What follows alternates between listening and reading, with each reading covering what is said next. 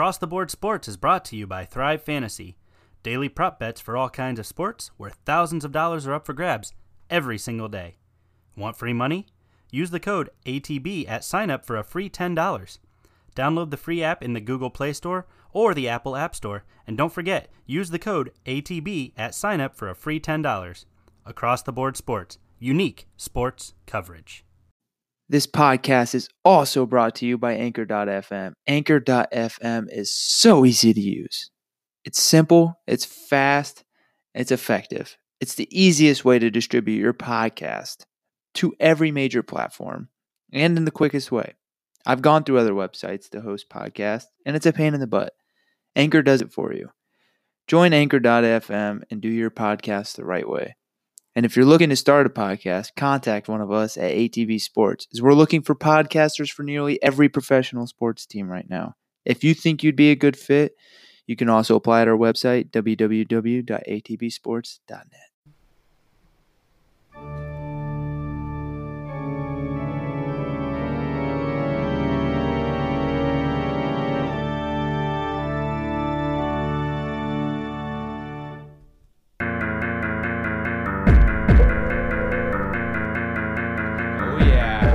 Halloween special. Welcome back to another edition of the ATB Pod. I'm your host, Chandler Adams, joined by co-host, I guess we can call him permanent co-host, John Kaufman. He's here today, and in place of Eric Goose Geisler, we've got Alex Shear, our college football analyst for Across the Board. It's glad to have you back on, Alex. I'm glad to have you back on. However, sorry I got my words mixed up there a little bit, guys. I'm scared of this Halloween music. I think they might be right behind me. But anyway, with that long-winded intro, John, Alex, how are you doing on this fine Halloween? Never better, man. Never better. Can't complain. A little cold, but I'm inside, so not too bad.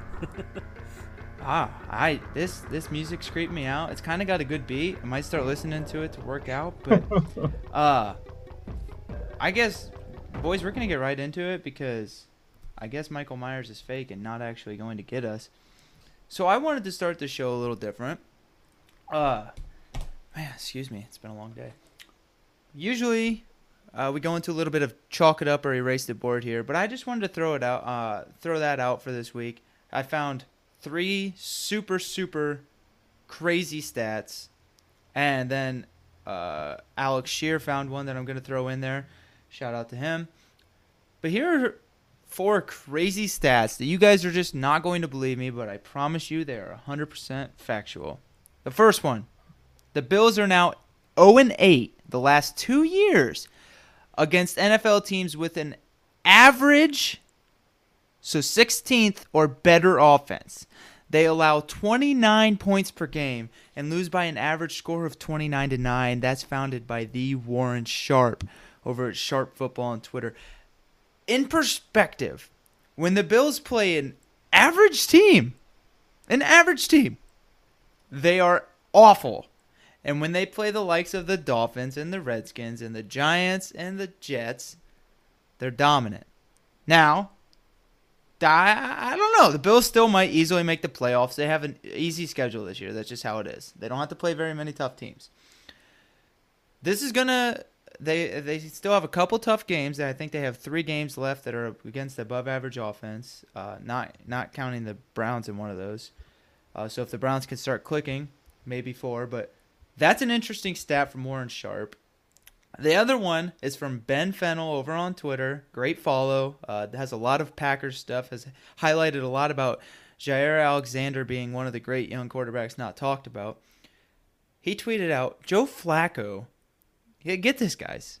Joe Flacco is best in the league at throws 20 yards or deeper down the field, and he's the best in the league when in play action. That is mind-blowing. Wow. That's something that I wouldn't have guessed in 1,000 years. I would have guessed he was towards the bottom, and I would have guessed, Kirk Cousins or Tom Brady would be at the top and play action passes. That's mind-blowing. Luckily, the Browns don't have to go up against him because that's too terrifying. And that's going to lead us right into the third stat of another quarterback that's taken a lot of flack. See what I did there? That was Come awful. on. What'd you just say? That was awful. Come on now. Rim shot. But Oh, man, that was a good one. Sorry. Oh, a little late on the music here, Producer Chan. But 5 of Baker Mayfield's 12 interceptions have been a turnover-worthy throw, according to PFF. They also have Baker as the 14th best quarterback in the league this year so far. You might ask, what does this mean? It means Baker Mayfield's had 8 turnover-worthy plays, 3 of them being fumbles, 5 of them being interceptions. Browns fans, this is Baker's floor. I think almost everybody in the NFL would agree that Baker's not playing well. I think you would say this is not the Heisman number 1 overall pick in the NFL draft. And he's 14th in the league according to PFF. And he has had, if you take what throws have been turnover worthy, 5. 5 throws, but he's had 12 interceptions. That is something that, John, I know he's a fellow Browns fan. Can you imagine what his ceiling is now? It's higher than I thought it was last year, if this is his floor. yeah, absolutely. And we saw a lot of, it's statistically the best rookie quarterback season of all time. That's what he put together last year with, largely the same offensive line and, similar issues and things like that. Obviously less weapons on offense. So, but, it's the sky's the limit for him, and he just needs to trust the guys up front and calm down and relax a little bit more. Hopefully Freddie, Freddie Kitchens. We're gonna have to stop John now, or else we'll be here a couple hours. It'll be a 3-day long podcast if we start conversation about Freddie Kitchens this weekend. But a little bit of breaking news, boys. I just got this from Bleacher Report. We'll talk about it a little bit later in the show, but I want to throw this out there. Bell says Steelers were among teams that tried to trade for him. I saw this earlier from Sleeper By, and I was dying when I saw that. There's no way. Like, you got rid of the guy because of all the drama, because of all the whatever. I don't believe it. I feel like it's just generating buzz because right now he's not producing. It makes sense. The Steelers knew they needed quarterback. They knew they needed running backs. They had 17 of them get injured on Monday night. I don't know. I tried to get Le'Veon Bell back for $13 million, but that's the talk for another show. Wow. This going to Alex's favorite team, the Patriots. Tom Brady has played one. He's already played one father-son duo. But get this. He's not going to play 2, but 3 if he plays next year and him and DK Metcalf are both healthy when they play. He plays CMC later this year. No, he's already played CMC. He's played against 2. He's scheduled to play DK Metcalf next year. Oh, you told me that wrong, dickhead. So he's played against Devin Bush, junior and senior. That was the opening game of the year. Yep. When did they play the Panthers? Last year. Oh. Okay, so he played CMC last year, and he played his dad 40 years ago. October 27th, 2002 against Ed McCaffrey. Good God. And then he is scheduled to play DK next year, assuming that DK puts a little bit of fat on his body, because you cannot play in the NFL with that little bit of fat. You will break, i.e. Kevin Love playing a much less physical sport. But, yeah, Tom Brady is set to play his 3rd father-son duo. That's just absolutely crazy, but sorry, Alex, this is all going to be nothing when Bron and Bronny Jr. win the NBA Finals in a couple years. So, with that being said, yes, you can schedule it now. Bronny Jr. is going to go to the Cavs. LeBron's going to come back. Can I take that to the bank? Is that something I can take to the bank right now?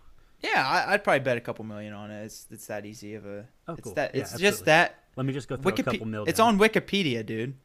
It's on Wikipedia. Oh, well, then that's clearly true. Thank you. All right. So, talking about putting a couple million bucks on it because it's on Wikipedia, we're just a little bit less reliable than Wikipedia. I can promise you that. But now, what we're going to do is we're going to run you through our best bets, because that's why y'all are here, to win money. And, okay, I'm lying. We're a little bit more reliable than Wikipedia. Okay, I lied again. John's more reliable than Wikipedia. Alex and I are just kind of talking and hope that it sounds okay. John knows everything. I don't even know I don't even know what football is. I haven't watched it yet this year. I have actually. You know, I was just thinking about this. Watching the Browns this year, I've never been more nervous in my life. This is not a plug for myself, but I played in the state finals of high school basketball because I was talking to someone about this. And they asked if I was nervous, and I said, no, not really. I actually thought we were going to win. We got beat by 20.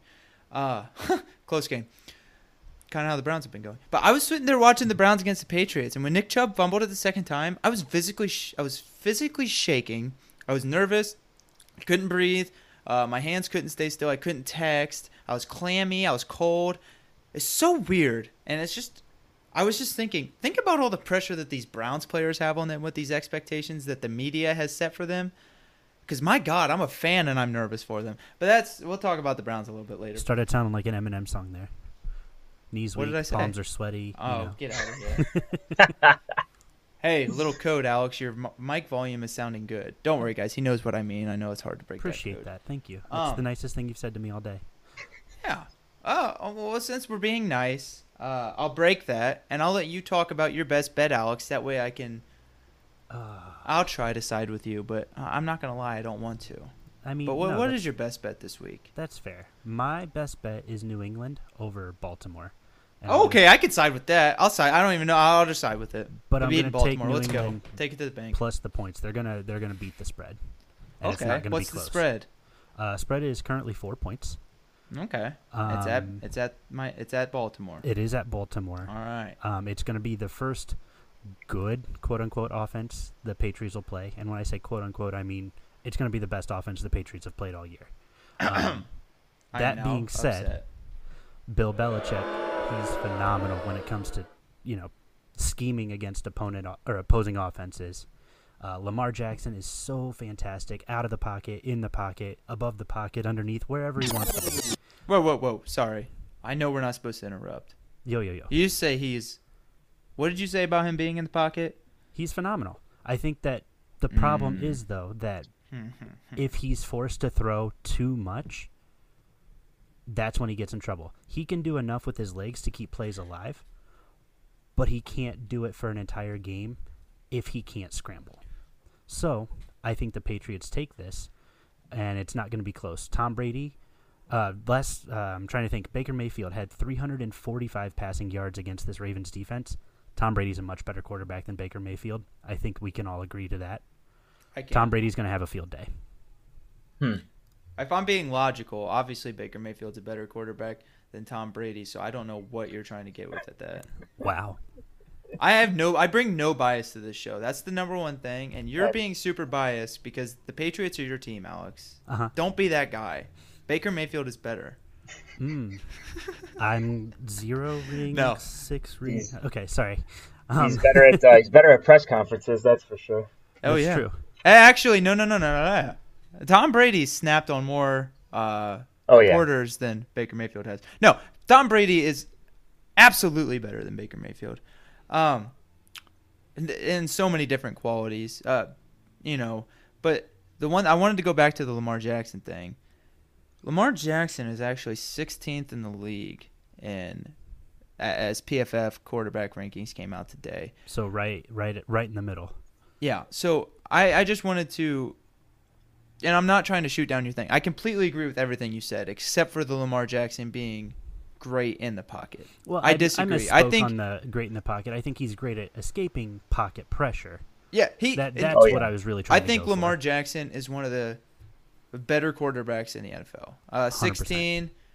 He's rated 16 because he's not one of the better throwers in the NFL. Yes. So if any of you guys saw this, PFF tweeted it out. NFL rankings.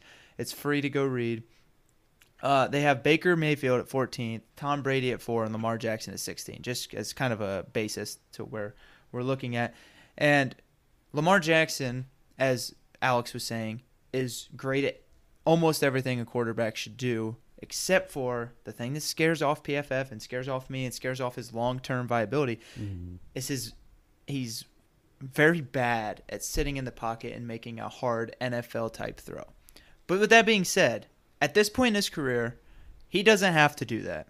He has a very good offensive line, a very good running back. He's got very fast receivers built for his skill set. But like Alex said, Bill Belichick makes you play left-handed, as Pat McAfee says. Takes away your right hook. He's not going to let Lamar Jackson run. He's going to spy him all game long. They're the most competent defensive back unit in the entire NFL. They go cover zero against OBJ and Jarvis Landry, for God's sake.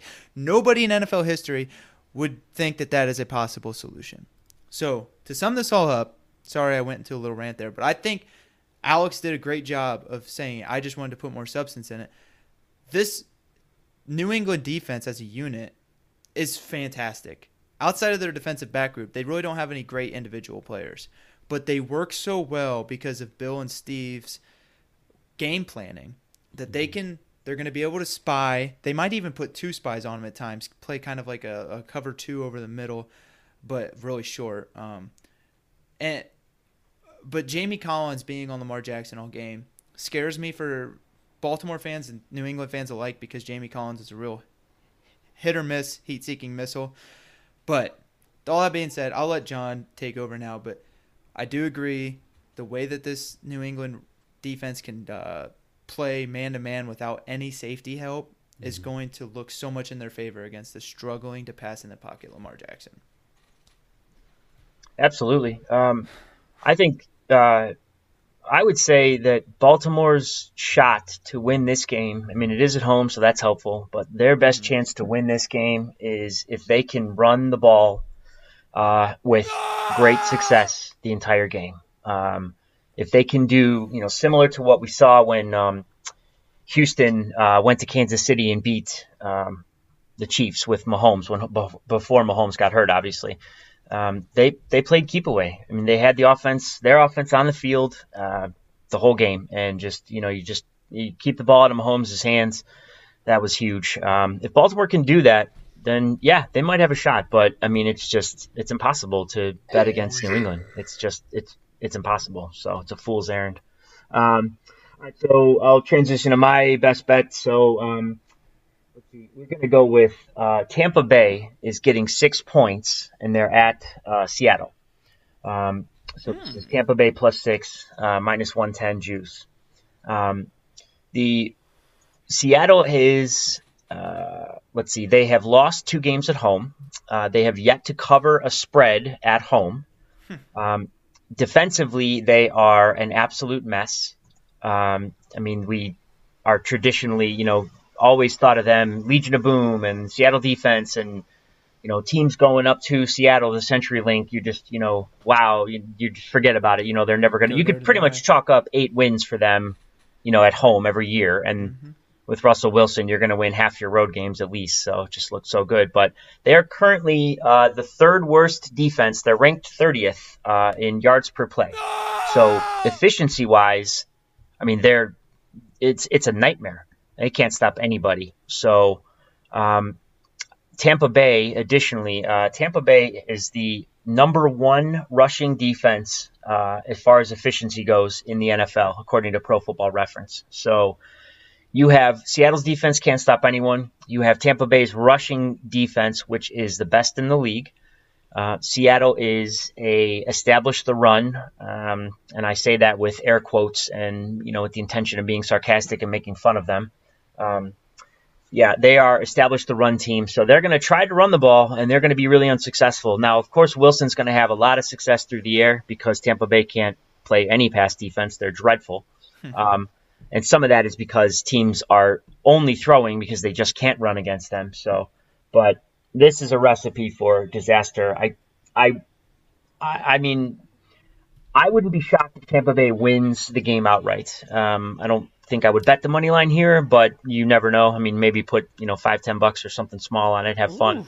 But Tampa Bay plus 6 is a really good bet. Yeah, and what's so strange about Tampa Bay's run defense is that they don't have any elite defenders. They have what are perceived to be elite defenders, but they don't. Shaq Barrett has been an elite pass rusher this year, but that doesn't help in the run game. Sue's been underwhelming, and it's hard to get a super elite grade in PFF as a defensive tackle. You know, it's really only Cox and Donald up in that upper echelon. But Sue's been very, very underwhelming. He ranks 69th in defensive tackle grades. You know, the past 6 years, he's been top 10. But Vita Vea has been what they expected him to be out of Washington as the 19th best defensive tackle in the entire league. But what I think makes their run defense so great, you know, I want to say it's Devin White, but he's been awful this year. He's also been kind of injury prone. But the way they disguise things, they just do a very good job of it, which you would think would help their pass defense a lot. But their pass defense is just there's no talent back there outside of Hargraves. But I think what helps them is the way they're able to dissect what the quarterback of the opposing team is wanting to do. You know, Todd Bowles has been great at game planning and hiding things from quarterbacks. We've seen, you know, Levante David hiding behind defensive tackles and then popping out of nowhere getting a big play. So the only thing that scares me about this game, John and Alex, is how good of a quarterback Russell Wilson is. I know this is a very big stretch, but I am on a firm hill that I think Russell Wilson might be one of the greatest quarterbacks we've ever seen in the NFL because his career is far from over. So we've got 10 more years to see if that's true. But I think he's on a trajectory. Rookie quarterbacks that did what he did, and quarterbacks that have done what he's done with his roster. Now, I know Tom Brady and the Patriots are penny pitchers, and they've never had super elite talent. But by God, Russell Wilson on the offensive side has never sniffed talent like Randy Moss, never sniffed talent like the players that Bill Belichick has went and got, like Gronkowski, which obviously they developed him. They didn't just go out and sign him in free agency. I was going to say that wasn't a free agent pickup, but yeah. No, and I'm not saying that, but Russell Wilson's never had a talent like that. You know, you can argue Doug Baldwin, but part of Doug Baldwin being great was Russell Wilson. So the only thing that scares me, what I'm trying to get to is, while Chris Carson is a good runner, I don't think he'll do anything. If you have him, sit him in fantasy this week. But Russell Wilson scares me against this terrible secondary. We saw Tannehill get 2 touchdowns on this secondary with he had 2 touchdowns with 40 passing yards, which isn't really an indictment on this secondary at all. I'm just throwing the stats out there. Russell Wilson's the only thing that scares me. But all the facts line up to take Tampa Bay. The only thing that's saying don't take Tampa Bay is this is my head. Not my head, my heart because of Russell Wilson. But I completely agree. If you're going, what is your best odds? It's got to be Tampa Bay because, like you said, all the things about against the spread, the home, this is setting up for Tampa Bay to almost win it outright. Absolutely. Yeah. And first of all, you're not wrong about Wilson being one of the best quarterbacks of all time. I completely agree. Second of all, Seattle has done almost nothing to help him in his career as far as aggravating. Weapons and offensive linemen and stuff like that. I mean, just even just drafting Rashad Penny in the first round and then turning around and saying, "Oh, hey, Chris Carson, how you doing? You weren't much of a draft pick, at all." Or, I mean, and then he just outplays him. I mean, and then LJ Collier in their first pick this year, and then go get freaking Jadeveon Clowney. Yep. There were still tackles on the board. This guy's never had an offensive line. He's had one offensive lineman, Dwayne Brown, his entire career. That's it. He's got his blind side covered, which a quarterback as mobile as Russell Wilson doesn't really need that. And he's going up against Aaron Donald twice a year. I don't know. I could go off on a tangent. Seattle, why the hell did he sign back there? Because some team would have treated him so much better. Everything started with the Max Unger trade when they sent him to New Orleans for Jimmy Graham. God, and you're like, yeah. Russell Wilson's going, guys, I'll make Will Dissly a thing. I don't need a tight end. I'm fine. Can you just please not get me killed? That's all I'm worried about. So I mean, the Will Dissly thing, I mean, you look at that as well, and he was playing phenomenal until his injury. It wasn't one of those things that you just look at him and you're like, oh my God, this guy's, he sucks. No, Russell Wilson made him look amazing. Absolutely. But then Russell Wilson, after that injury, what happened?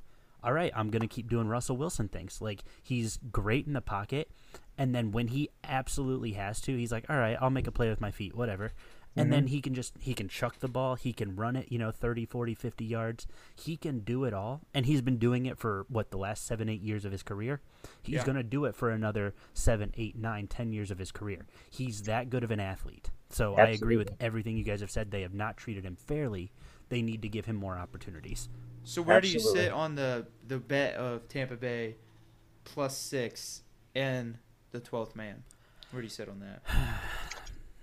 I like the points in favor of Tampa Bay.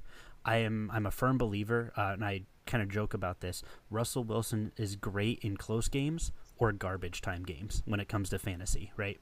But you look at him in general, I think that Russell Wilson has enough magic at home that I don't take Tampa Bay with the points. I think Seattle beats the spread. I think Seattle wins, first off, but I think they beat the spread because they are at home. The 12th man is a hard place to win in. Even with a depleted defense, Russell Wilson has enough magic to carry that team to a 7-point victory or more. Okay. I see. So I understand exactly where you're coming from, but I do side on John with this one with the spread because Seattle, outside of an awful Falcons team without their quarterback, just isn't good at blowing people out. And I think 6 points is a lot to be hanging. I don't know. So I'm with Tampa Bay there. So it's 2-1 Tampa Bay. That was John's +6. Alex doesn't agree with it because Alex is wrong. I can't wait to come back next week and tell you just how wrong you were. We have New England -4, Tampa Bay +6.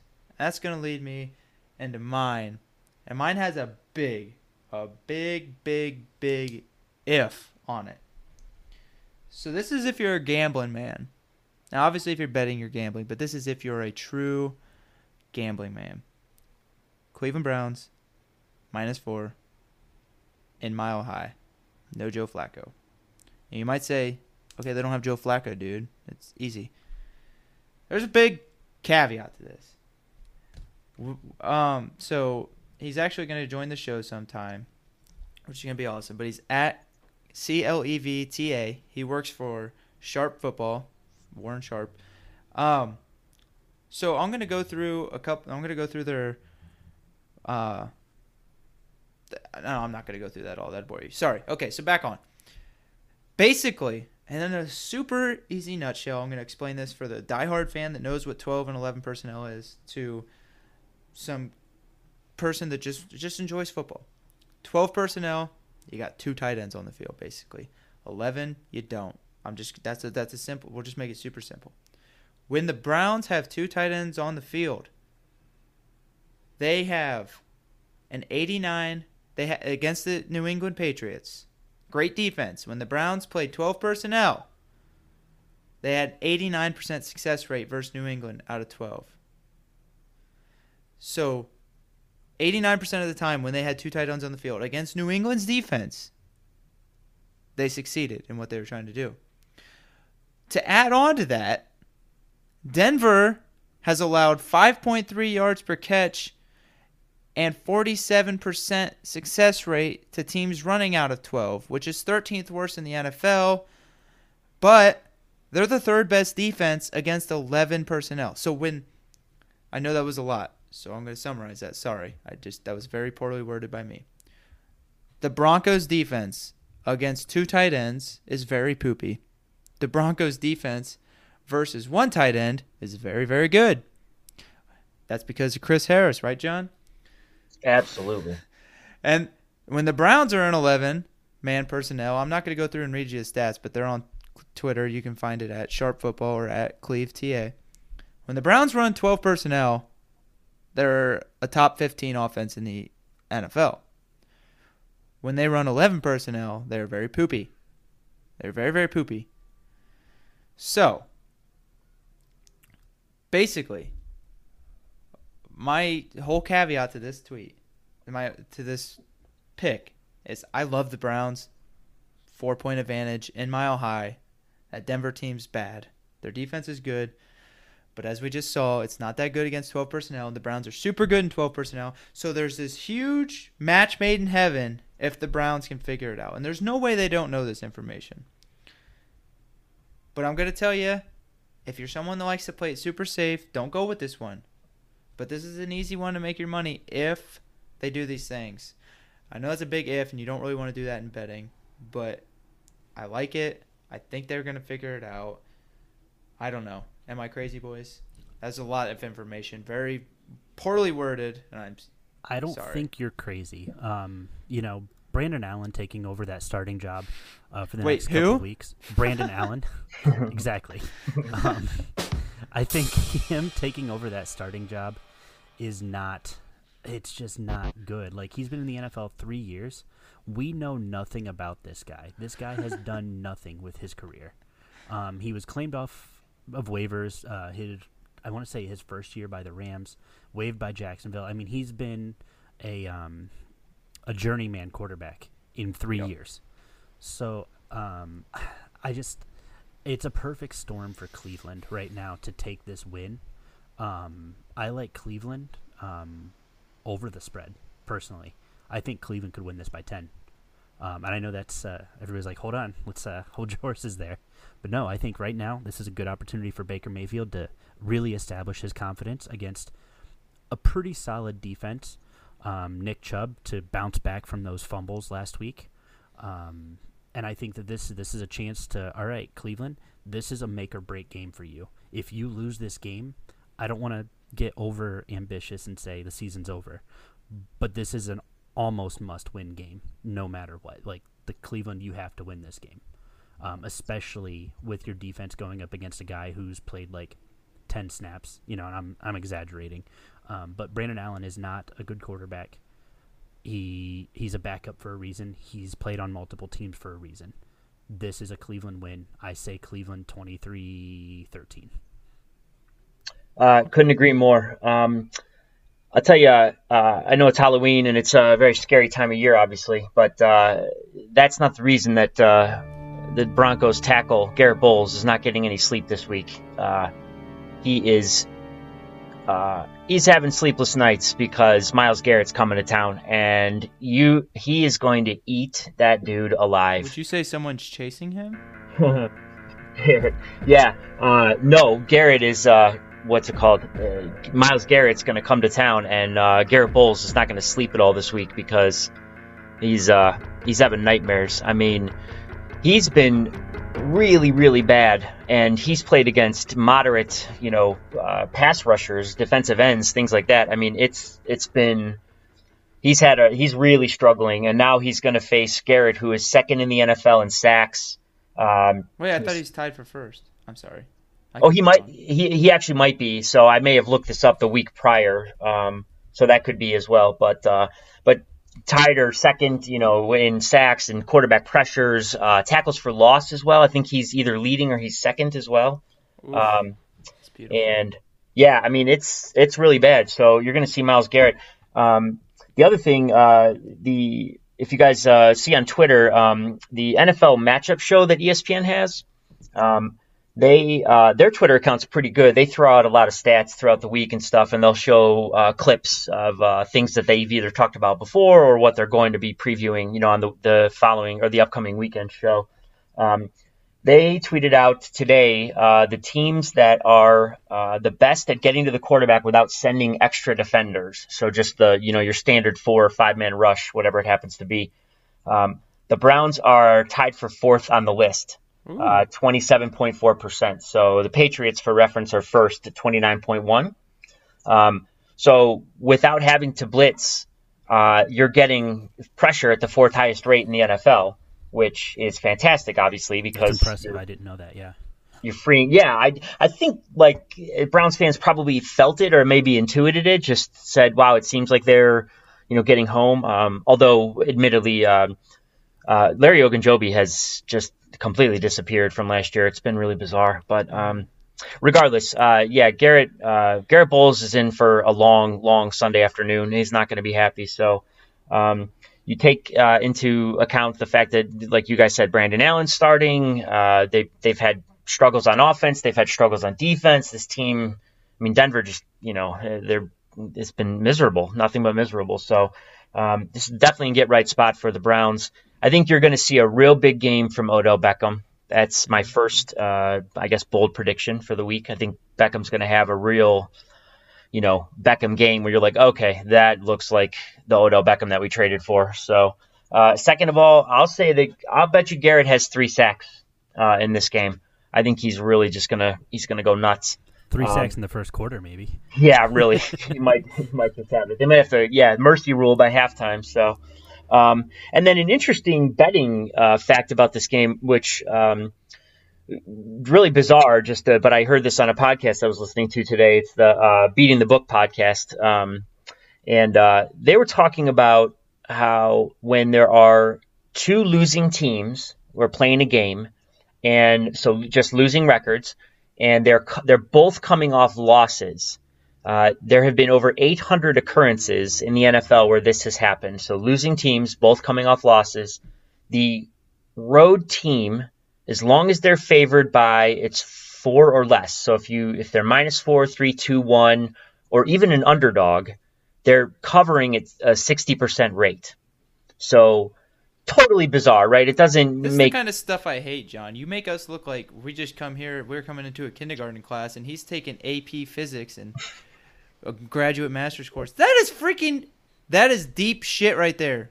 Can you repeat that so people actually hear that? Because I know you said it great, but that is so bizarre. Sure. Yeah, it's a weird stat, that's for sure. It made my eyebrows, both of them, raise up. So when you have 2 losing teams in the NFL, sub 500 records, and they are going to play, the game they're playing, they're both coming off losses the prior week. The road team is covering at a 60% rate when the line is -4, -3, 2, 1, or if they're an underdog. So a lot of situations. And like I said, the examples there were over 800 occurrences. So It's it's so crazy pretty sound. So, John, Road are you saying teams Denver are covers not- then? Is that what I'm hearing? No, he's saying Cleveland No. covers. Oh, So Cleveland. Right, Cleveland okay. is a road favorite of -4 or 3.5, depending on where you get it. If the line stays there, traditionally in that spot, road favorites when the teams are losing and they lost last week, Right. have covered at a 60% clip. Okay, that makes Yeah. more sense. Yeah, That's insane. Stop it, John. Just stop it, please. Because road teams are not what you want to. You don't go into a best bet thinking, God, I really love this road team this week, as we do at 3 of our 4 picks. Actually, 4 of our 4 picks. Oh, well, I'll just back. I mean, like I said, though, it's the perfect storm for Cleveland to come in and take this game, especially it's with perfect storm Joe for all Flacco these being away out. teams. So Yeah. Absolutely. I want to scare Browns fans a little bit because I like to do it. So PFF-wise, this defensive backfield for Denver is the highest graded probably in the entire league. Chris Harris, 13th best quarterback according to PFF. I mean, let's stop that. He's the third. He's probably the best corner in the NFL. He is a little limited. He's not like he can't travel across the whole field. He's more of an inside guy. But I've had John drop the stat before. He's the best corner in NFL history statistically, which is just mind blowing. He's incredible. I do So want to throw incredible. one thing out there. This is Brandon Allen's first snaps in the NFL. In his 3 years, he's never taken a snap. He's always been on the practice squad. Yeah. So Enjoy your day, Cleveland. Enjoy the W. Well, this is this is why I'm trying to instill a little fear. Justin Simmons is the number 1 rated safety in the entire NFL, and it's not unlimited snaps. He's playing a ton of snaps. And to be honest, Justin Simmons, I kind of know him, but I didn't come into this year thinking like, oh yeah, top safety, because he had a bad year last year. They have Kareem Jackson. Everyone knows who Kareem Jackson is. He's one of the best safeties in the NFL. But here's something that I bet both of you didn't know, because I didn't know this. Alexander Johnson didn't play enough last year to get stats through PFF. He's played week 5, 6, 7, and 8 now. He didn't play before at all, but he's played 65, 57, 42, and 58 snaps. So he's played a good amount of snaps. You guys want to guess what his PFF grade is and where he ranks? That's way too hard to guess. Sorry. I'm not guessing that. He's Why at don't a you just tell us? 92. Wow. So, if you go on PFF's website, I have PFF Edge because I love them as much as John loves Warren Sharp. If someone's blue on PFF and you're playing against them, run. I mean, blue is elite.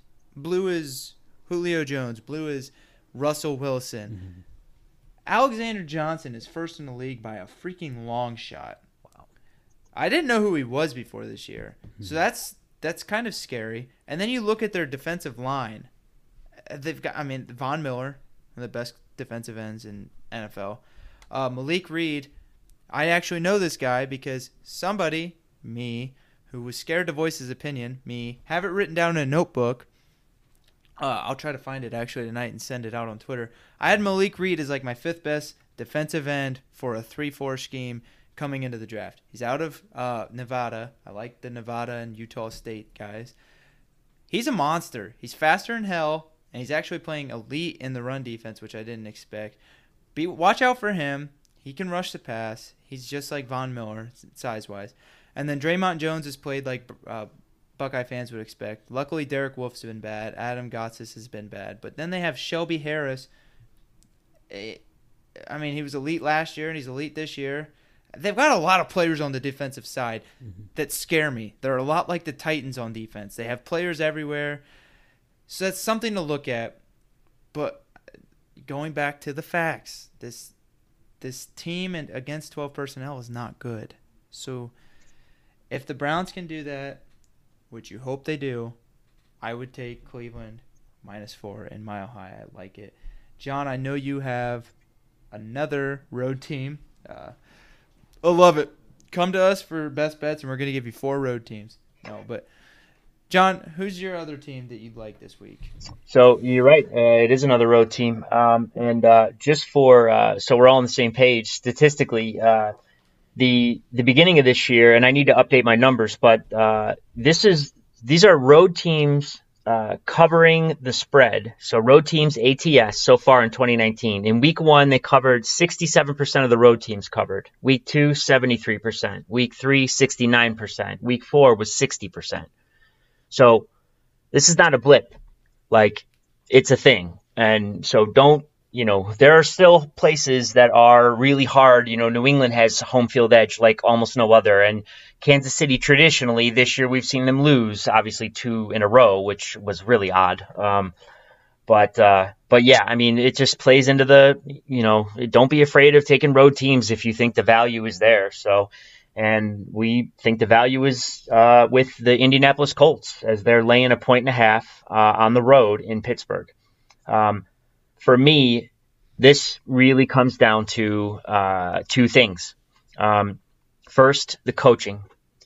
Frank Reich is just light years better than Mike Tomlin. Frank Reich probably doesn't get enough credit for his contributions to the Philadelphia Eagles offense when he was there. You fast forward to last year, and the Colts are trying to get Josh McDaniels, and he says yes, then he backs out at the last second, and it feels like Frank Reich is the consolation prize, but he has been anything but. He is just fantastic. And then going into this year, a week before the season starts, you think you're going to have Andrew Luck, and it turns out, guess what? It's going to be Jacoby Brissett starting, and the franchise quarterback of all franchise quarterbacks retires a week before, and they don't miss a beat. So it's been really impressive. Now, last week they barely squeaked out the game in Denver. Some missed field goals obviously contributed to that, and there were a couple. They had some issues, but I'm not afraid of Pittsburgh's defense whatsoever. They are elite when it comes to rushing the passer. TJ Watt's incredible. Bud Dupree, they've got a lot of pieces on that defense that are make you look at it and say, gosh, I wish we had guys like that. That's for sure. No matter what team you are. But the bottom line is the Colts have one of the best offensive lines in the NFL, if not the best offensive line. So I think you're going to see a lot of that pass rush neutralized. And then the other thing it's going to come down to is quarterback play. And Brissett is just way better than Mason Rudolph. Mason Rudolph opened that game last week on Monday Night Football against the Dolphins. The first play, he's got all day. He's just standing back there. He's just patting the ball down. And then he just decides to throw it like right to one of the Dolphins. It's just like Xavier Howard, I think, picked off the first pass. And now, of course, they ended up winning the game and, everything looks fine and stuff. And he ended up having decent numbers, mostly because the Dolphins defense is god awful. But I'm just, there's nothing to be scared at there. James Conner's banged up. He didn't practice today. I don't know if he's going to play. If he does, obviously that's a help for them. If he doesn't, Jalen Samuels is no slouch and he's going to be back this week. So, that's something, but I just think every edge points to the Colts as far as coaching, quarterback play, defense being neutralized. The Colts offensive line is just beyond impressive. So this is a small little spread, minus 1.5. You're basically just saying who's going to win this game. And we're not afraid to take road teams, as we just talked about. So we're going to lay the points here and take the Colts.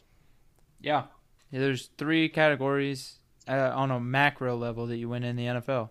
So I'll keep it short and sweet. Offense, defense, special teams. Offense, Indy. Defense, Indy. Special teams, Indy. And if you want to go for coaching, Indy. I agree with you. Indy all the way. See, and that's, I mean, I'm going to disagree with you. I think right now Pittsburgh's set up perfectly for this home showdown. Right now that defense is looking solid. Sure, they gave up, 14 to Miami. They allowed 6 of 13, 6 of 16 third down conversions. But this is a defense going up against a good but relatively inexperienced quarterback. I mean, Jacoby Brissett's been in the league 4 years.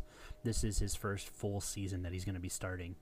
I think Frank Reich is phenomenal at coaching. Pittsburgh's going to be pushed up against the wall, especially because of the run game. You're relying on Mason Rudolph. However, I think this defense can disrupt Jacoby Brissett. I think they're at home. Heinz Field is a hard place to win at. I don't like Indy in this game for just whatever reason. It just feels like a trap game to me. I mean, Indy barely put up 20 points against Kansas City, who has an awful defense. Something about this game I just don't feel easy about for Indy, and I think Pittsburgh takes this one. So I am going against both of you. I think Pittsburgh takes the W. That's fair. I just have one major argument to rebuttal your 20 points against Kansas City. That's because Frank Reich is one of the best coaches in the NFL, and instead of doing what John Harbaugh, because both Harbaugh brothers can be head cases, they didn't try to play Kansas City game. Frank Reich said, you know what we got to do to win? Keep our offense on the damn field. So he and Jacoby Brissett milked that clock like they were watching the news as 2 80-year-old men watching the same repeats for 10 hours. Jacoby Brissett and that offense didn't score against the Chiefs because they just molasses down the field. They destroyed the time of possession. And then you might say, well, they had the ball more, so they should score more. They were trying not to score. And I know that sounds ass backwards, but that's how Frank Reich did it. So that's my argument to the Kansas City thing. I understand what you're saying completely. Pittsburgh's defense is heading towards the top of the league in almost every category. But I do agree with Indy minus basically 2 here.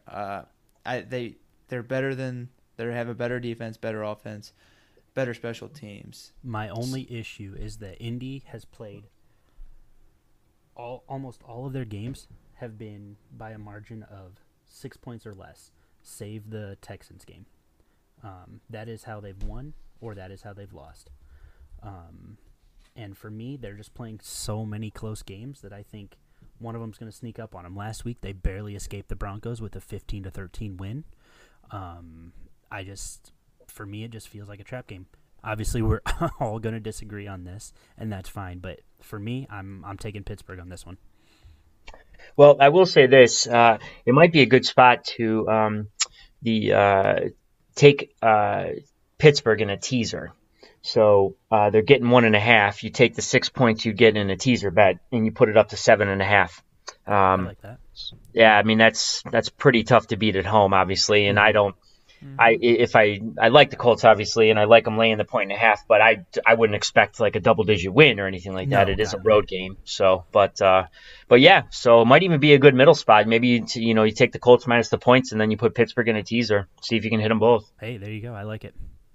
Yeah, I agree. Teasers are always a safe bet, but as always, guys, well, you can always find our best bets article Saturday, Sunday morning. Check in on it if you're wondering where it's at. DM one of us. You can find us on Twitter. We've said our DMs before, but I'm at Chandler Adams at ATB Sports Network. John puts out a great best bets article, puts everything in more detail. Obviously, this is on a Thursday night. More things will come out by Saturday. So you can always find that there in the best bets. John, did you want to do a little quick synopsis of your record for last week, or do you just want to save that for your article, or how do you want to go about that? Yeah, no, I'll break it down a little bit more here. The article every week, come out with a best bets article. It's going to have however many plays. It's typically between 3 and 5 for the week. And I post last week's plays, and I give a little breakdown of whether I won or lost, and the reasons being behind the win or the loss. Last week there were 5 plays, and only the teaser hit, so it was 0-4 otherwise, so 1-4 total. So really, really bad week. But I just wanted to talk real quick about process versus results. And I do mention this in the article every week and talk about how my concern is over the process. Okay, the record is almost irrelevant. I mean, obviously we're doing this to make money. Okay, that's the point here. So we're trying to identify places where we can find edges, where we can find value in NFL lines, and we're trying to make money. And so, that's the goal. But it's very, very easy to get focused on the results only and forget about the process. And that is absolutely the wrong way to approach pretty much everything in life. I'm actually reading a book right now. It's called Thinking in Bets, and it's written by Annie Duke, who is a professional poker player.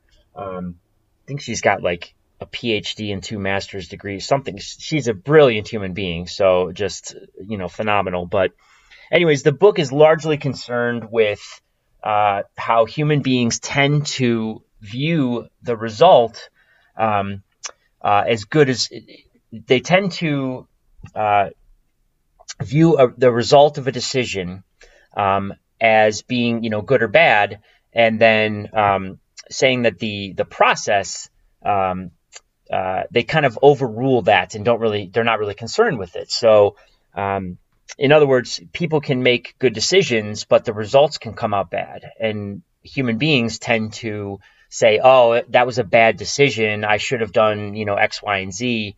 Hindsight bias comes into play, things like that. But the bottom line is the book is teaching me, and hopefully all of you who are listening, that the result can sometimes be largely irrelevant. If your process was good, if what led you to make the decision was sound reasoning and logic, and you had evidence to back it up, data, what have you, then if the result turns out bad, that can happen. The luck plays a factor. There are other things that come into this. And so, you really shouldn't look at your results only. It's much more about the process. So, for instance, real quick, last week I had Carolina +6 at San Francisco. San Francisco won that game, 51-13. So that was never even close to winning. Okay, that game was, you blinked and it was 21-3. I think. I mean, it was unbelievable. So now heading into that game, and what I talked about in the article was that when you look up Carolina and San Francisco's defense, they're identical. Their yards per play are almost identical. San Francisco was slightly ahead, like a 1/10 of a yard or something like that. San Francisco had just faced less plays, so total yardage-wise, they looked like they were way ahead, but in yards per play, those teams were identical. So you got 2 identical defenses, and Christian McCaffrey on offense. Kyle Allen had played very well. He was on his way to breaking Dak Prescott's record of the most consecutive completions or pass attempts, in the NFL without throwing an interception. So he was playing really well. He had fumbled the ball a few times, and so that was an issue, but he hadn't thrown a pick yet. And he just imploded. I mean, they went on the road. He threw 3 interceptions. They couldn't run the ball. San Francisco's defense is absolutely legit. Carolina just didn't show up. And so you lose the bet. And what I want to say is, and this is not, I'm not trying to come up with excuses and things like that. I really want to be harsh when I grade myself. But the point is this: the information that we collected, the research that we did that led us to say we're going to take Carolina +6. That was sound. It was good reasoning, and it ended up where we didn't win the bet. But we're not going to say that the result, which was a losing bet, is the end all be all. Like, the process is way more important. So I'm always going to post my record. You guys will always see, how I did the week prior and where I'm at for the season. The articles are, still up from week 2. That was the first one we did this year. So you can always go back and click on things, and, nothing's being edited, nothing's being changed. The records are what they are. But like I said, just, I'm more concerned about the process, and I urge you all listening to be more concerned about the process and the way you lead up to your decisions that you make. And don't be so concerned with the results all the time, because that's not where your focus should be. Thank you so much, John. That puts into light why people listen to someone who might only have a 60% career against the spread. Most people don't even have close to that kind of stuff. So, next time, surely we probably won't go 4-0 this week. Well, I don't want to say surely. It's very possible we go 4-0. But the reasoning we gave you on the podcast is what made us to choose those things, and we fully believe it. And let's be honest, if you made that bet, you fully believe it too.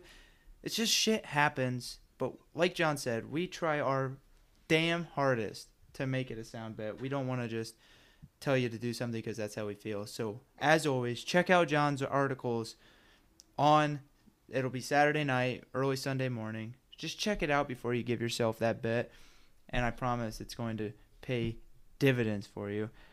On that note, we're going to take a quick break, play some ads from our sponsors, and we're going to come back with you. We're going to spend 2 minutes on Thrive Fantasy, and then we're going to build a great DFS lineup to help you win.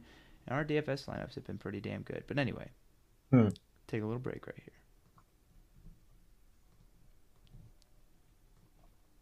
Once again, this podcast is brought to you by ThriveFantasy.com. You can also find it in any app store. Thrive Fantasy takes DFS to a whole new level. Prop betting. What they're going to do is give you a stat of a top 20 player. You pick the over, the under. If you get the over or under right, you get points. If you get points, you win. And if you win, you get money. But there's another way to get money. Use code ATB at sign up and get a free $10 on your first deposit. You help us, you help Thrive, you help yourself. We're about to go through and give you some Thrive action. So sit back, relax, and enjoy the rest of the show.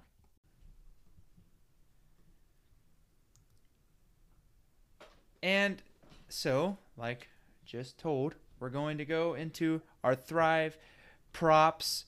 We're going to do this one quick. We don't want to overload you guys with Thrive. We know it's new to you, but be sure to go check it out. It's great. It's a great prop betting app and website. It's probably the cleanest and easiest to use one that I've seen out there. Great guys. Go check them out. We're just going to do 3 for you. Our 3 locks. These are just the absolute. You need to play them. And of course, if you need help with your Thrive props, email, text us, call any of us, hit us up on Twitter. We will help you. Like, we're not here to try to put up a paywall and make you pay for our picks right now. We're not that good. No, I'm kidding. The plan when we went out and set our sights on this website was to help people. Mm-hmm. We're not going to make you do a paywall. We're not The Athletic. Oh, shots fired. Anyway, so always contact us any day of the week. We'll help you every night. There's always someone available. Our 3 locks for Thrive this week. Russell Wilson, 285.5 yards, rushing and passing versus that Tampa Bay secondary. Boys, what did we just say in our best bets? He's going to feast. Tampa Bay can't stop the pass. Nope. Not really at all. bad. So, Tampa Bay is going to get the +6, and Russell Wilson is going to get 286 rushing and passing yards. That's the easiest lock of the year. Lock it up. Kirk Cousins, No, sorry. Kirk Cousins, 22.5 completions. Over if Mahomes plays. Under if Matt Moore plays. They're going to run the ball more if Matt Moore's playing. And if Mahomes is on the field, they're just going to have to pass it because Mahomes can score. Oh, it's ridiculous. It's pretty self-explanatory why we're doing that one.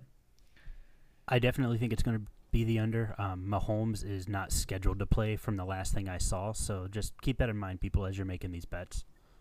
Yeah, he was limited in practice today, so I think they're just getting him out there to get him used to, moving around again. But it sure doesn't seem like he's going to play. So, yeah, if he's out then and Matt Moore starts, then take the under on Cousins completions. So 100%. Yeah, and for sure, I mean, I feel like this is probably the easiest lock of the entire history of anything, but you play Dalvin Cook. Every week, everything, ever, play Dalvin Cook. I'm sorry, who? Dalvin who? It's this running back for the Vikings. Play Alexander Madison. Perfect. Sam Darnold, 2 passing touchdowns versus the Miami Dolphins. We're taking the over on that because Sam Darnold, no matter what you've seen on TV, is a better quarterback than what he's been perceived as the last couple weeks. He's bound to have a bounce-back game. The Jets are all in on this team. Robbie Anderson's locked back in. Le'Veon Bell can get a receiving touchdown. He likes his tight ends. Sam Darnold, more than 2 touchdowns against this Miami secondary. And Xavier Howard's out, so that's also another reason. You boys agree with all 3 of those locks? 100%. Those are all phenomenal. great picks. Yep, very good. And like I said, 100%, no matter what, any time of the week, any day, always contact one of us. We'll put the handles in the link in the show description. Always contact us. We're always going to help you. Always, always. And with that being said, Thrive, thank you for the fantastic props this week. We're going to go straight into fantasydraft.com. You can also find them in the App Store. They're rake-free, guys and gals. I can promise you DraftKings is not rake-free. They're about the opposite. Fantasy Draft, rake-free. They do these things. It's 20 people. Put $5 in. You're in the top 10. You win $10. I love it. You double your money. You have fun playing. It's really safe. You just got to score a top 10 team. So that's the kind of team we're building. More of a head-to-head type matchup. We don't want a ton of, well, he could. This is he's going to type lineup. With a little bit of mix because you always want to, shake it up. You don't want to be a square. And we're going to start with quarterback. We're going to go me, John, Alex. We're going to pick. And here are the rules. That person's going to suggest it. Obviously, it's not a lock. We can discuss it, but pretty much the person that's picking gets to pick that position. But we all have 1 pounder. What that means, not a quarter pounder. That sounds good right now. We all have one guy that we can just pound the table for, like, shut up, Alex, we're taking him. We all have one of those people. And I'm up first with the quarterback. And I know it's crazy. There's a lot of quarterbacks I like on the cheap side this week. A lot of quarterbacks down there because I don't like to pay a lot for my quarterback. But the first one I'm seeing is Baker Mayfield's $10,000. Now, there's a lot of things that scare me about this. Baker Mayfield's not going to go off for 5 touchdowns against this Denver defense. There's not a chance in hell. But they can't match up with Odell Beckham Jr. And at 10,000 points, you only need Baker to get you 10, 12 points really to kind of satisfy you. If he gets more than 14, you're thrilled. He's at the base. He's the same price as Colt McCoy, Josh Rosen, Mike Glennon. And I didn't even know he was still in the league. So if you guys are okay with it, and this is subject to change, I like Baker Mayfield here because this thing with Tony Grossi, everything's shaken up. Nick Chubb, they're going to establish the run. That sets up a play-action pass with OBJ. I feel Baker Mayfield can get me at least 14 points, which is what his average is. 10,000 at base salary, Baker Mayfield, I love it. He tore apart Denver last year. Disagree, agree? You guys? Yeah, I'm not crazy. Not? I'm not crazy about that one. Same. So I'd just like to see it first, that's all. And I think we alluded to it earlier in the podcast talking about Freddie Kitchens, and believe me, at some point we'll have set aside a day or two to record literally a 48-hour podcast of why I would like to strangle that human being. So, but regardless, I just, like you said, if they're much better running 12 personnel, but we're not guaranteed to see it. The play calling's been off. They're on the road. Denver is actually a good secondary. I mean, I don't know. I just think there's better options this week. That's all. So here's the thing. And this is a good and bad thing about every person picks their person. I refuse to pay more than the base pay for a quarterback just because that's what I've been doing this year and it's worked wonders for me because top quarterbacks get big time points. But if you save that 3,000 and then you go from a Frank Gore to a Dalvin Cook, it's that much of a difference in my eyes. I'd be willing to go Mason Rudolph also at 10,000, but I'm maybe Ryan Fitzpatrick, but I don't love either of those because we saw Ryan Fitzpatrick play good in the first half against Pittsburgh, and then all of a sudden they called in the troops and said, "Hey, you guys are winning. We got to stop that." And then terrible throws started happening. So, unless you guys have an absolute veto, I'm sticking with Baker. I know it's crazy. You're gonna think I'm a homer bias, but at base salary, my quarterback, I love a base salary quarterback. I love the cheapest option at quarterback. Ryan Tannehill did it for me last week, but he's playing against Carolina this week, and I don't love that in Carolina. Carolina coming off a huge loss. What about? Can I suggest Sam Darnold for 11,000 playing against Miami? I can't. I just can't get behind that because for $1,000 less, I trust Baker Mayfield more, even against a good Broncos secondary. Well, I am subject. If our lineup shakes out to where we have money left, I'd be okay with going up to, Josh Allen against Buffalo is only 11,900. That's 1,900 more. If we can save that money elsewhere, I'd be perfectly okay going back to that. Or Jameis Winston at 10,900 is a shot in the dark, but it could work. Oh, those are really good. All right, so then we'll go with Baker for now, and we can pivot to Allen or Winston. Alex, perhaps. What do you think about? This is my pick, boys. I might just do it to torture you now. You gonna pound? Yeah, I was gonna say, you gonna pound it or no? Not yet, but right now It's in there. But I might pound it just to piss you guys off. No, I'm kidding. I don't want to do that, but that's just my gut. I really, and if it comes back to bite me, I'll apologize. But all right, so Alex, what do you think about if it's Baker and then maybe a pivot to Allen or Winston? I would defer to pivot to Sam Darnold. Okay.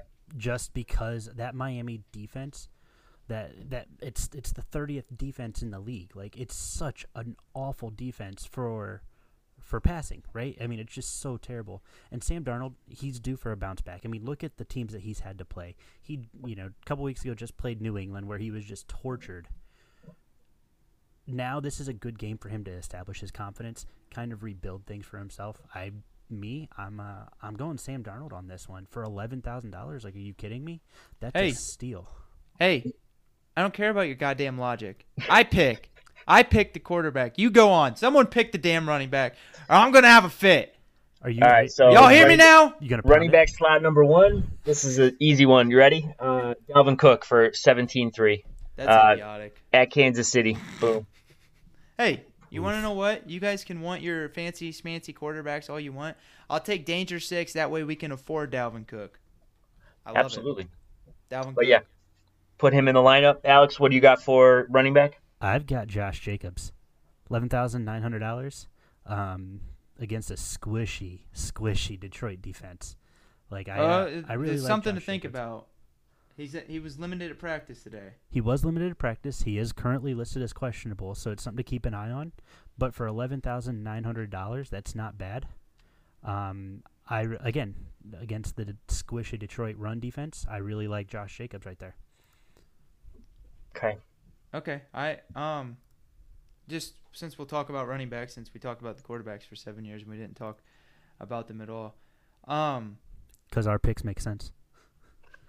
See, that's the thing. I really love the Dalvin Cook move, but Josh Jacobs for $11,900, I feel like I don't know. You go up a couple. I mean, even all the way. I don't know. Josh Jacobs has been getting more fantasy points than Le'Veon Bell, who's currently $1,400. I don't like Le'Veon Bell, or I would have suggested him. I'm I look at what Nick Chubb did to the New England defense last week, and what Mark Ingram's been doing all year for $500 less. I'm just saying what I think. I'm not trying to argue with you. No, you're fine. And then I go all the way down to Frank and Devin Singletary, who, I mean, we have 2 flex spots. I'm just pointing out running backs that are good matchups this week. But outside of that, there's not really a ton, to be honest, of great matchups.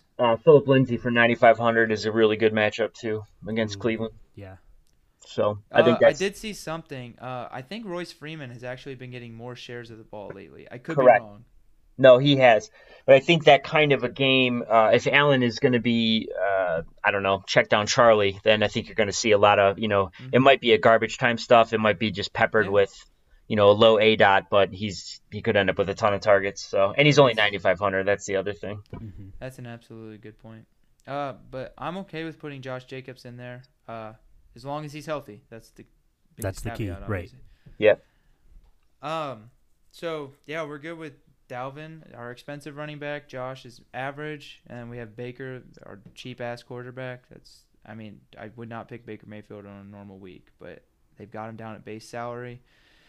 So my wide receiver I wanted to look at this week was DK Metcalf against that awful, awful Tampa Bay secondary, but 10,000 is just too much for DK Metcalf. He's too hit or miss. A lot of red zone targets, but I just still don't love it. I don't love it at all.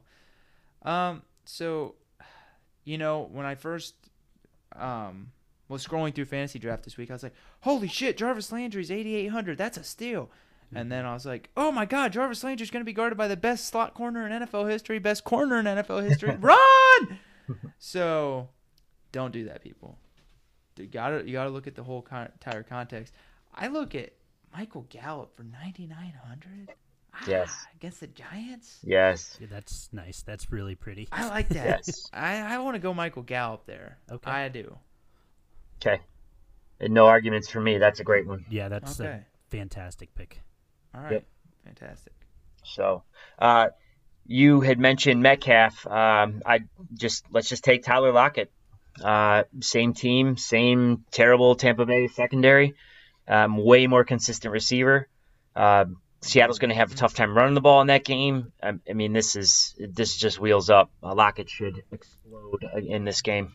Yep, and that's obviously.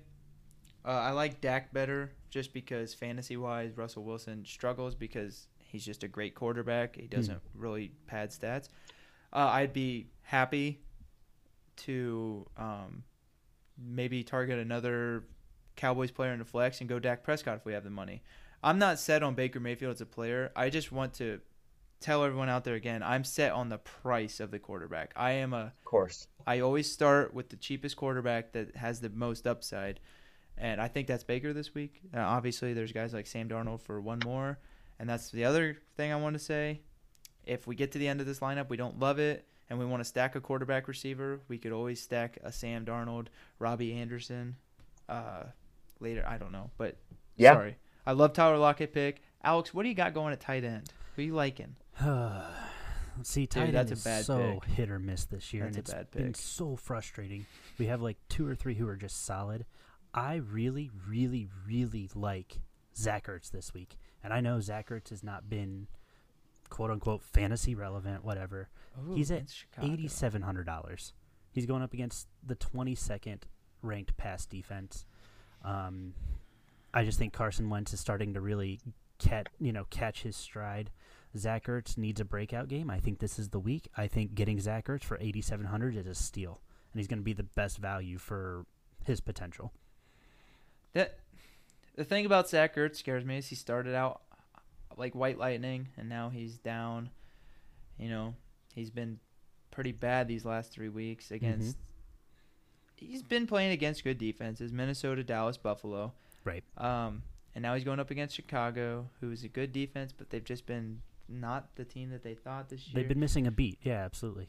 And, I'm usually not hot in head-to-head taking a shot in the dark, but Zach Ertz is one of those guys that I'm personally okay with taking a shot in the dark with. John, are you there too? Honestly, I think the only two plays at tight end this week especially are Evan Ingram at 10-1 or Zach Ertz at 8-7. So if money dictates that it's okay to play Ingram, I'd rather have him. This is just a better matchup against the Cowboys.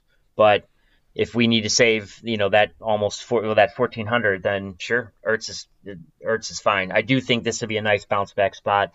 Also, and we're not going to play him, but if you really wanted to try to save money and hit Jin, I would even fire Goddard up in that game. I think that's not the worst thing you could do if you really wanted to spend up at like every other position. Mm-hmm. Yeah, absolutely. Something to think about. Goddard and Zach Ertz played very similar. They've been playing a lot of 12 personnel. They actually played the same amount of snaps basically last week. Yep. So that's something we can come back to, but we can put Ertz in there for now because Ertz is clearly one of the best tight ends in the NFL. I just think he's really due for that bounce back. So Ertz is my guy. So I'm up. I for some reason thought I was going to be picking defense. You probably all know who already had the defense for their price, but I like picking at the flex. So my heart wants to go with CMC because it's so hard to go against him. He was kind of held back last week, but he's $18,700 against a good Tennessee defense. Mm-hmm. I think that Tennessee defense is top notch. So where I was going with this is Amari Cooper's finally healthy. Finally. If money permits and our good buddy Alex would allow it, I would consider taking Baker out of the quarterback. If we play Amari Cooper, play Dallas Goedert, or even maybe a Blake Jarwin and completely stack the Cowboys, which is risky, but play that Goddard, which is $2,700 more, to get up to Dak Prescott. Play Amari Cooper and Michael Kupp. I don't know. Would you be willing to do that? Because, if not, I'm going to be honest with you, I'm going Nick Chubb because he's averaging 21.47 fantasy points per game, which of the available players left, that ranks 5th, and he is way down there on the money at 13.10. You know what? I talked myself out of it. I'm going Nick Chubb. Nick Chubb, but I'm telling you now, if money permits, like I've already said, I am very okay with going back on Baker Mayfield. But Nick Chubb is a lock for me. He's my pound. It's too hard. I don't know why they don't have him priced higher. He's averaging, more points than the likes of Zeke, Mike Evans, Saquon, Amari. Mm-hmm. Nick Chubb, my flex running back, my pound. Don't even try to touch him. I'll kill you. That is that's a good one. It's scary because Denver's defense is good, but their run defense is bottom half of the league. Yeah, pass defense much better than the rush, and then also you look at, like you said, Chubb is putting up elite numbers, and he doesn't have an elite price tag, so that's really helpful.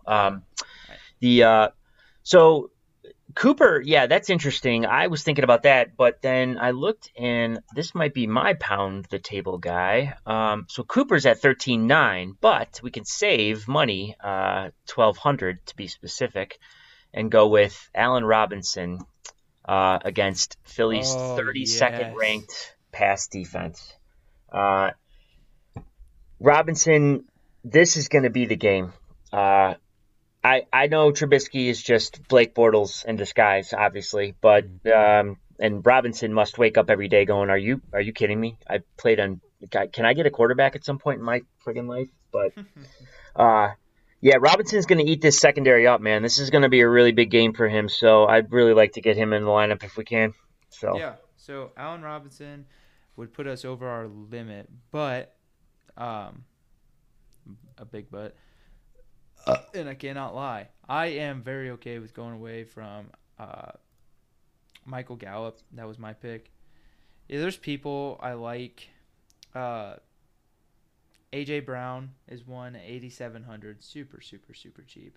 Mohamed Sanu, finally his second week with them. Preston Williams against New York Jets. So I guess what I'll kind of do is put it up to you guys. Would you guys prefer Preston Williams, Deontay Johnson, Mohamed Sanu, or A.J. Brown? I really like Deontay Johnson, especially with Mason Rudolph under center in Pittsburgh.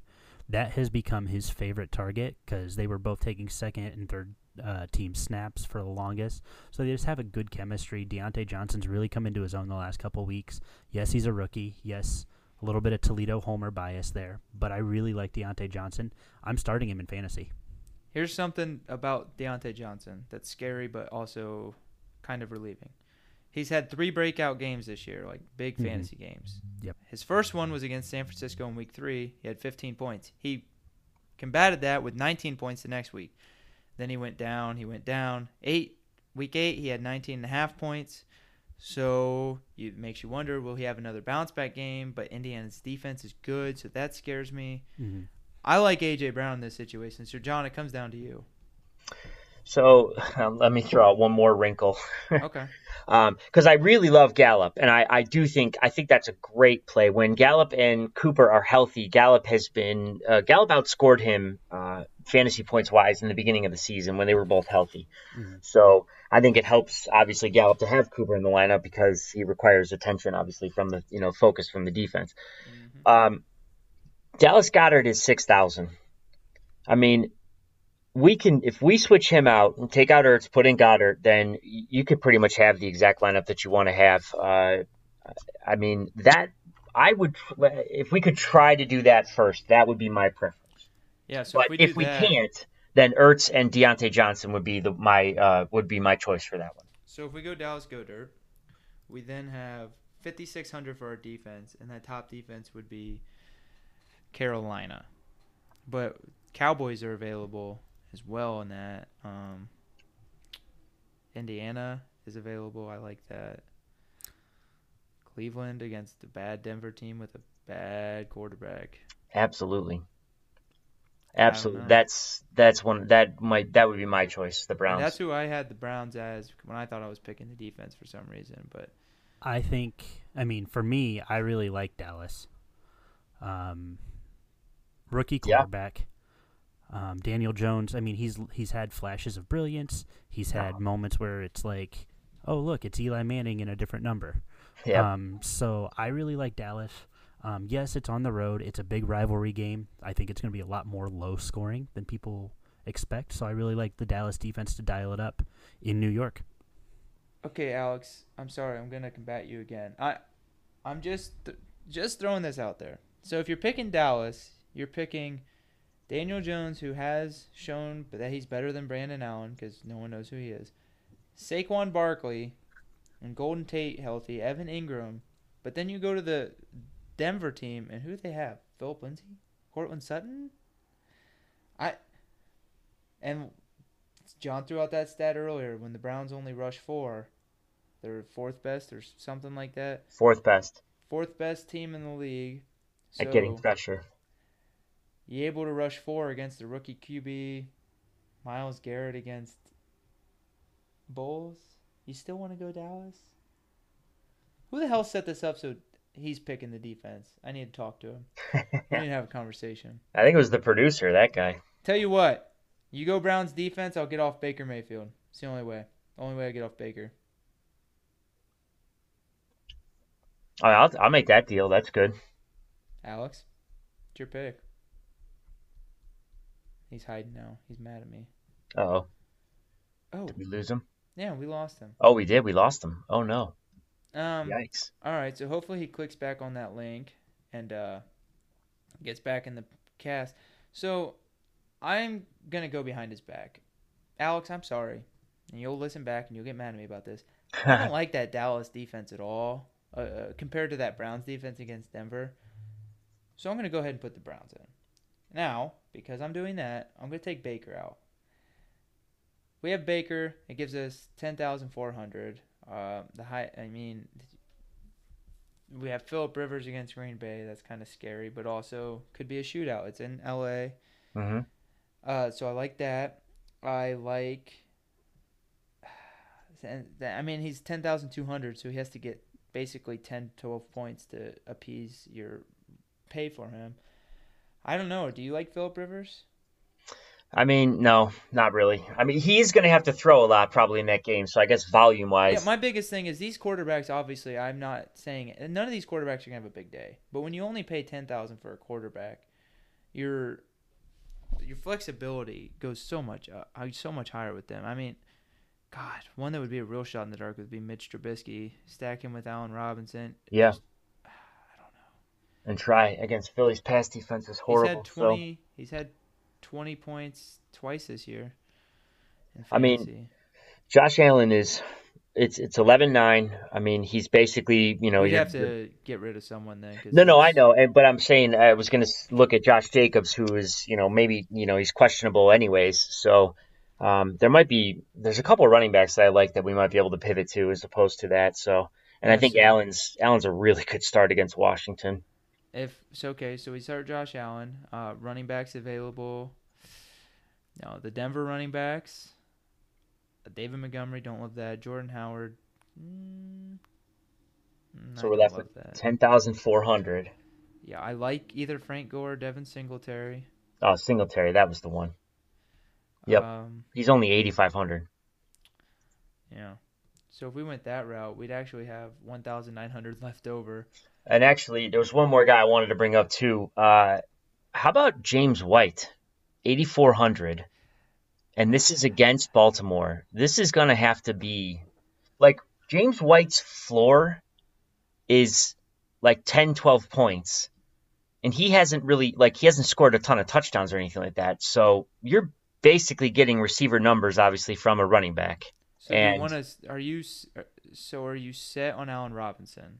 Because I look at the rest of our players. Nick Chubb, I'm pounding. So we'd have to get rid of Devin Singletary to go James White.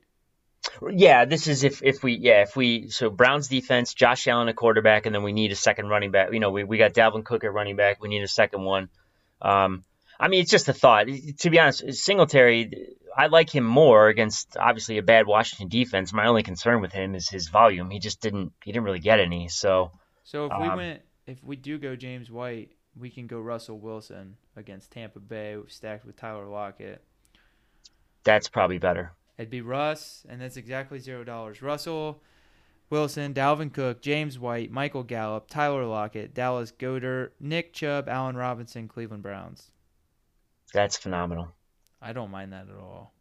Yeah, Wilson, Dalvin Cook, and James White, Lockett and Gallup. Got Dallas Goedert at tight end, and then our flexes are Chubb, Nick Chubb against Denver, Allen Robinson at Philly, and then the Browns defense. Yep, we definitely just took all three of Alex's picks and took them away. I apologize, Alex. I mean, first we kicked him out of the podcast, and then we kicked him out of the fantasy lineup. This is his first week in DFS. He didn't belong here. He didn't know what was going on, so we had to kick him out. You know how it be.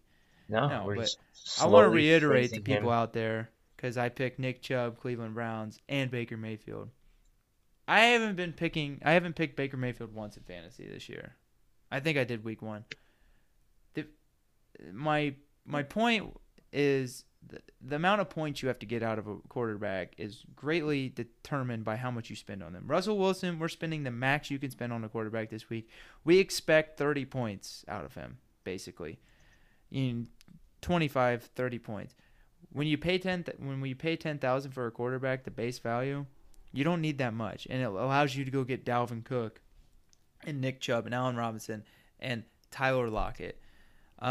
We were able to spin down at a couple places because of I don't really know. I don't know why James White is that cheap. I don't know why Michael Gallup has been playing badly without Amari Cooper in, but now Amari Cooper's in, so it's all things you have to take into consideration when the price is being placed. Absolutely.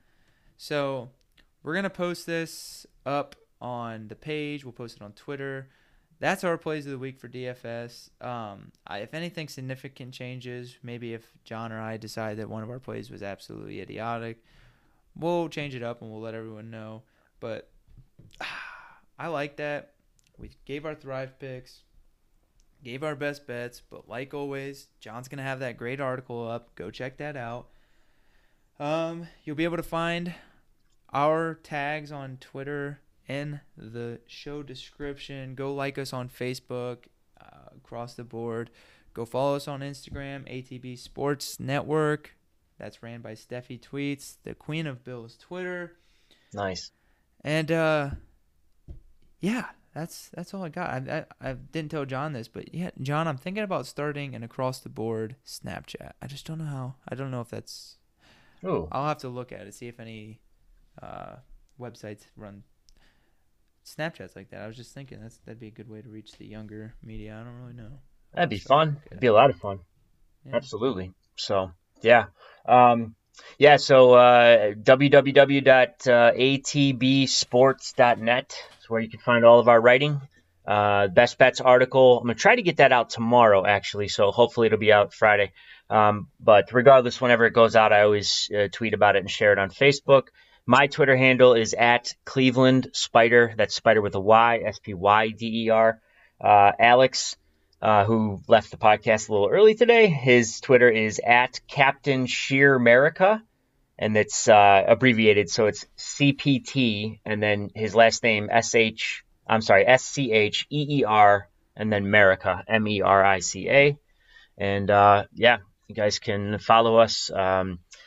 Feel free to reach out, ask us advice. We're obviously, like Chandler said earlier, it's not behind a paywall. The picks are free, and we're here to share information. And we're doing research and diving deep into this stuff to share it with you guys, so you can know more about the football that you're watching. It's just a better experience when you do that. So that's what we're here for. Yep, couldn't have said it better. No paywall, absolutely free. I've seen some ridiculous prices out there on Twitter. Just come hang out with us, guys. We're free over here. But that's going to do it for today's episode. Thank you for listening. And as always, check out the show description for any links that we talked about in the show. And have a good one. Please rate and review on iTunes, guys. Thank you. And download it. Just go download it now. Many times. Yep. 100 times. 100 Bye. downloads. We might pay you.